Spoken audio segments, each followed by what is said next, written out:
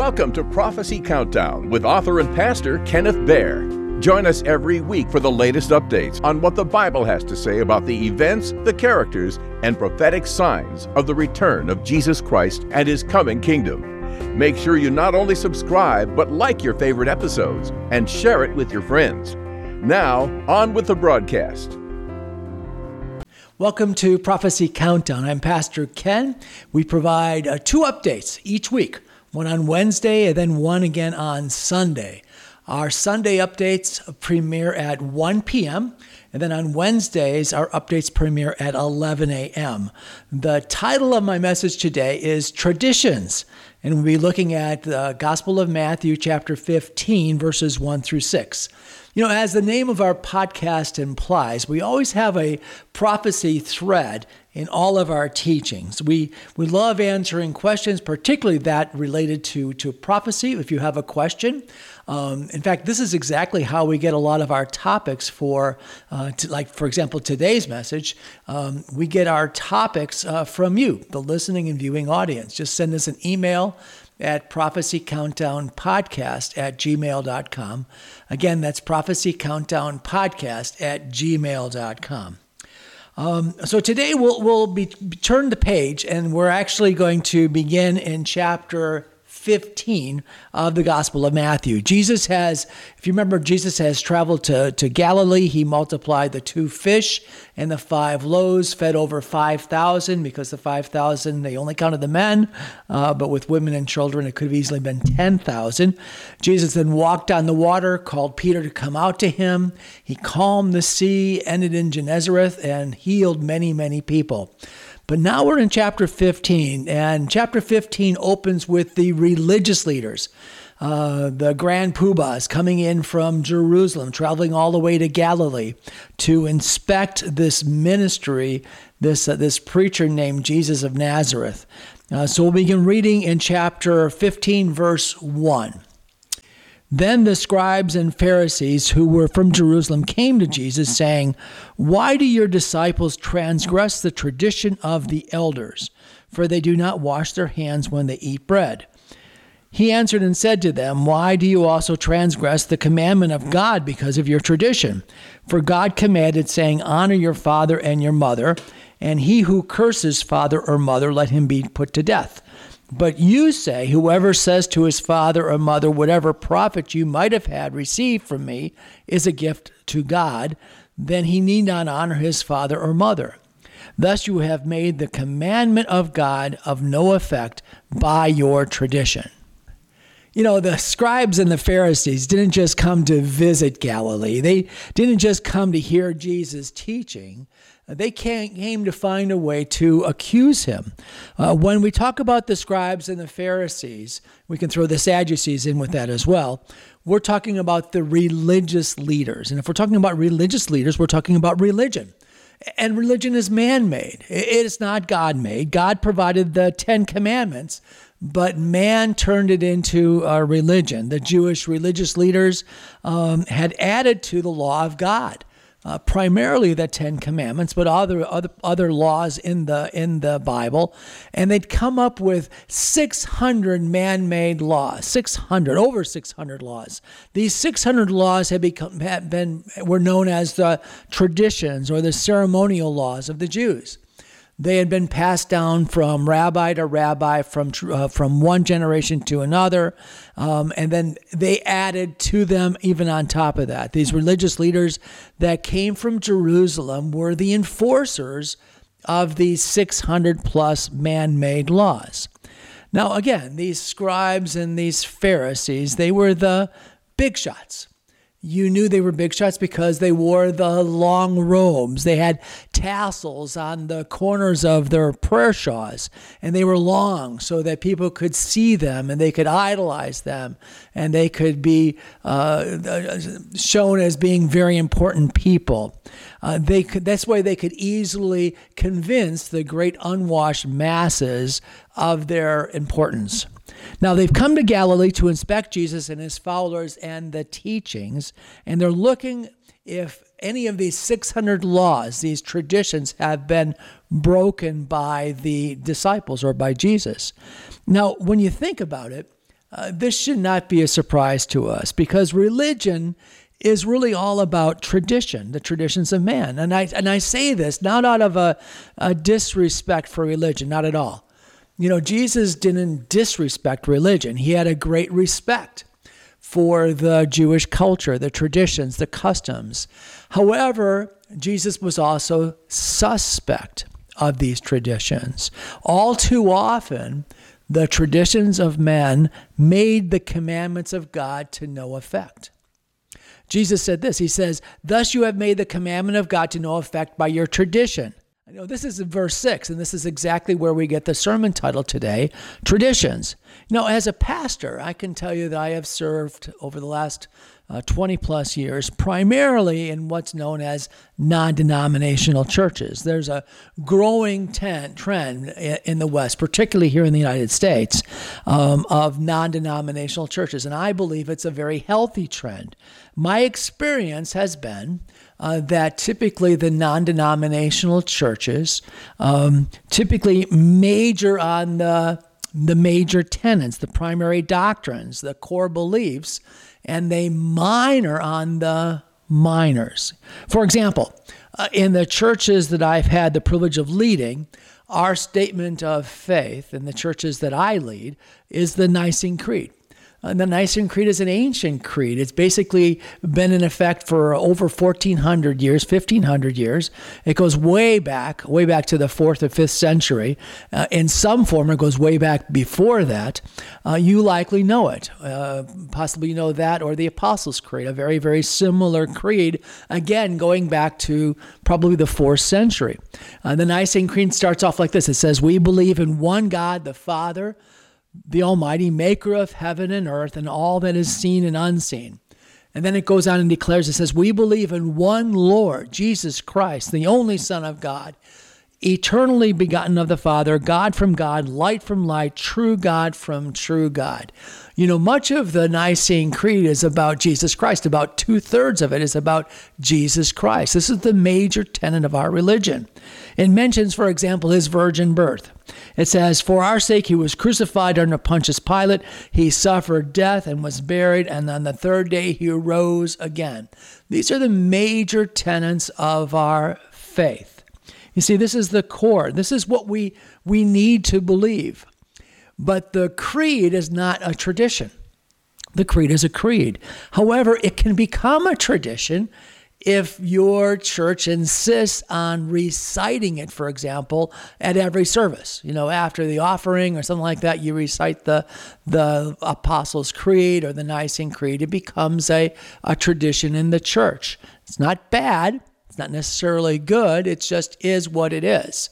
We can have great respect for our traditions. They teach us some things. Now, in our non-denominational churches, oh, by the way, I don't have anything against denominational churches. I really don't. They've done a great service over the centuries that they've been around in bringing people to God, of teaching them about holiness, of reaching the lost, building up the body of Christ. And God bless the denominations. Our denominational churches may not have as many traditions as other Christian churches, but they have their own traditions as well. And here's the point. Jesus wasn't against traditions. He was against favoring tradition over the Word of God. The gospel is the gospel. God never changes and the gospel doesn't change. But that doesn't mean our methods can't change. Our methods have to change in order to keep up with the culture. And the culture includes the music we listen to, the clothes we wear, and that includes the hats, both ladies' hats and men's hats. In some traditions, in some churches, you're supposed to wear a hat. In some churches, you're not supposed to wear a hat. All of these things, all of these cultural isms easily can become a tradition in the church. And again, there's nothing wrong with tradition until you hear someone say that by not wearing something or listening to something, you have lost the favor of God. And this gets to the heart.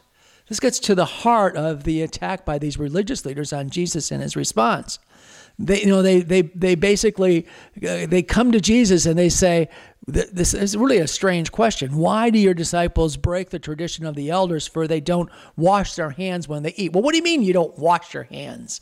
Well, they're not talking about washing your hands with soap and water. What they're talking about is a ceremonial washing of your hands, not even with necessary clean water, but they would wash their hands, and then with great flourish, they would hold their hands up and show that they were ceremonially clean. It was just a religious ceremony. But notice how Jesus responds. Jesus answers and he says, by the way, he often answers the questions of the Pharisees with a question. I love that. And I think that's a great way for us to, for those that attack us for the beliefs that we have, to answer their questions with a question. Jesus actually never addressed the hand washing. Instead, he points out the problems in their own religion with a question. He says, why do you break God's commandment because of your tradition? And then he goes then and reminds them of what we know as the fifth commandment, honor your father and your mother. Jesus continues, reminding them of one of their man-made traditions. He says, whoever says to his father or mother, whatever profit you might have received from me is a gift of God. Now, we probably need a little bit of an explanation if this is the first time you've heard this. We have to explain what Jesus is talking about, what this tradition is regarding what profit and a gift. There was an expectation at the time of Jesus among the Jewish sons, and this was based on the fifth commandment, to financially support their parents in their old age. They didn't have Social Security, they didn't have pensions from major companies. It was a way of honoring them as providing for your father and your mother as they become elderly. However, there was a practice that developed called korban, and korban is just a Hebrew word meaning offering. And the way it would work is this, is that you could say, all of my land, all of my wealth is going to be dedicated to the temple. I dedicate it to the temple, and therefore it can't be used to support my parents. And one of the things is interesting with this, and I did some research on this, is that could be at a future date. It could be after I die, everything that I have is going to go to the temple, and as a result, I can't share it with my elderly parents who are begging for bread on the street corner. You know, Jesus wasn't having it. He knew what this tradition was and how it was being used basically to disavow the fifth commandment, that they should honor their father and their mother. Now, in the time that I have left in today's teaching, I want to address one of the most obvious traditions of men in our churches today that basically has left the Word of God to no effect, exactly what Jesus was talking about. And the one issue I'm going to address is the issue of legalism. Legalism, my friend, has been a cancer in the church since the time of the apostles. It has. Legalism, this word legalism actually is not in the Bible. It's a term that we use to point to a religious position that emphasizes a system of rules and regulations. These rules and regulations actually vary from one group of people, one denomination to another, and they can vary in all different ways from one church to another. But in all cases, what happens is they preempt what we know as the grace and the favor of God. They supplant what we know about salvation to a system based on works, on following this man-made regulation. The thing is that no man or woman was ever saved from their sin or ever came to know the one true living God because they followed man-made rules, kept a tradition. They wore a hat or didn't wear a hat, for example. I could bring up other things, but as soon as I bring up other things, there's people that say, no, wait a minute, you've gone too far. Lives are changed, my friends, by the living Word and the presence of the Holy Spirit. The Apostle Paul actually warns us against legalism. This is a longer piece out of Colossians chapter 2. It's 3 verses, but they're good.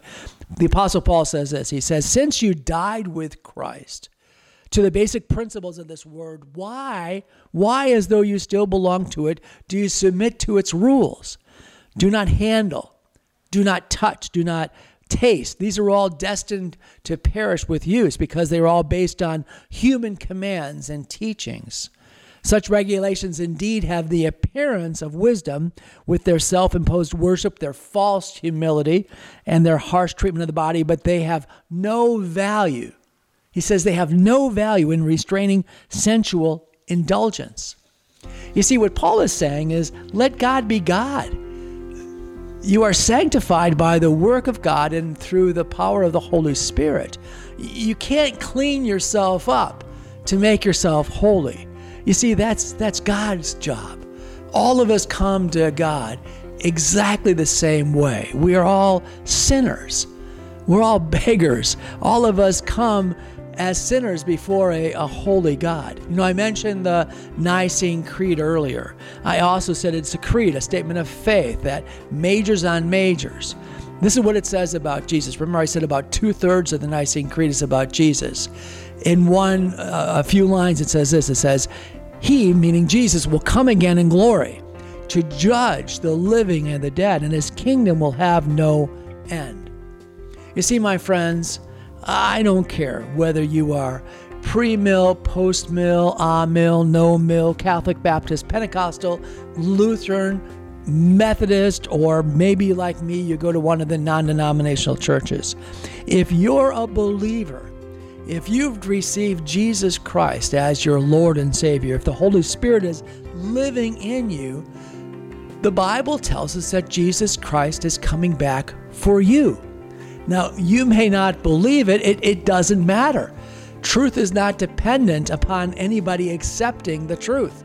Truth is truth. It's time to get ready. The Lord is returning. The bridegroom is coming. Let's pray. So, Father God, we want to thank you, Lord, for this teaching today. We thank you, Lord, for the traditions in our church that lead us to God. And at the same time, Lord, we are suspect of the traditions in the church that lead us away from God. So, Father, help us, Lord, to study your word, to be able to major on majors and minor on minors. We know that there's a war going on in Israel with Hamas. We just pray for the peace of Jerusalem. And we give you all the praise in Jesus' precious name. Amen. Nearly every day, it's common to see, read, or hear something about the end of the world, the apocalypse, or end times. Author and pastor Kenneth Baer's The Apocalypse and Coming Kingdom zooms in and breaks down biblical prophecy as it relates to Jesus' imminent return and the coming 7-year period, including the Great Tribulation. Available in both paperback and Kindle versions. Get your copy on Amazon or at Barnes & Noble and select Christian bookstores. The title again is The Apocalypse and Coming Kingdom. You can also find it listed by author Kenneth Baer. Get your copy today.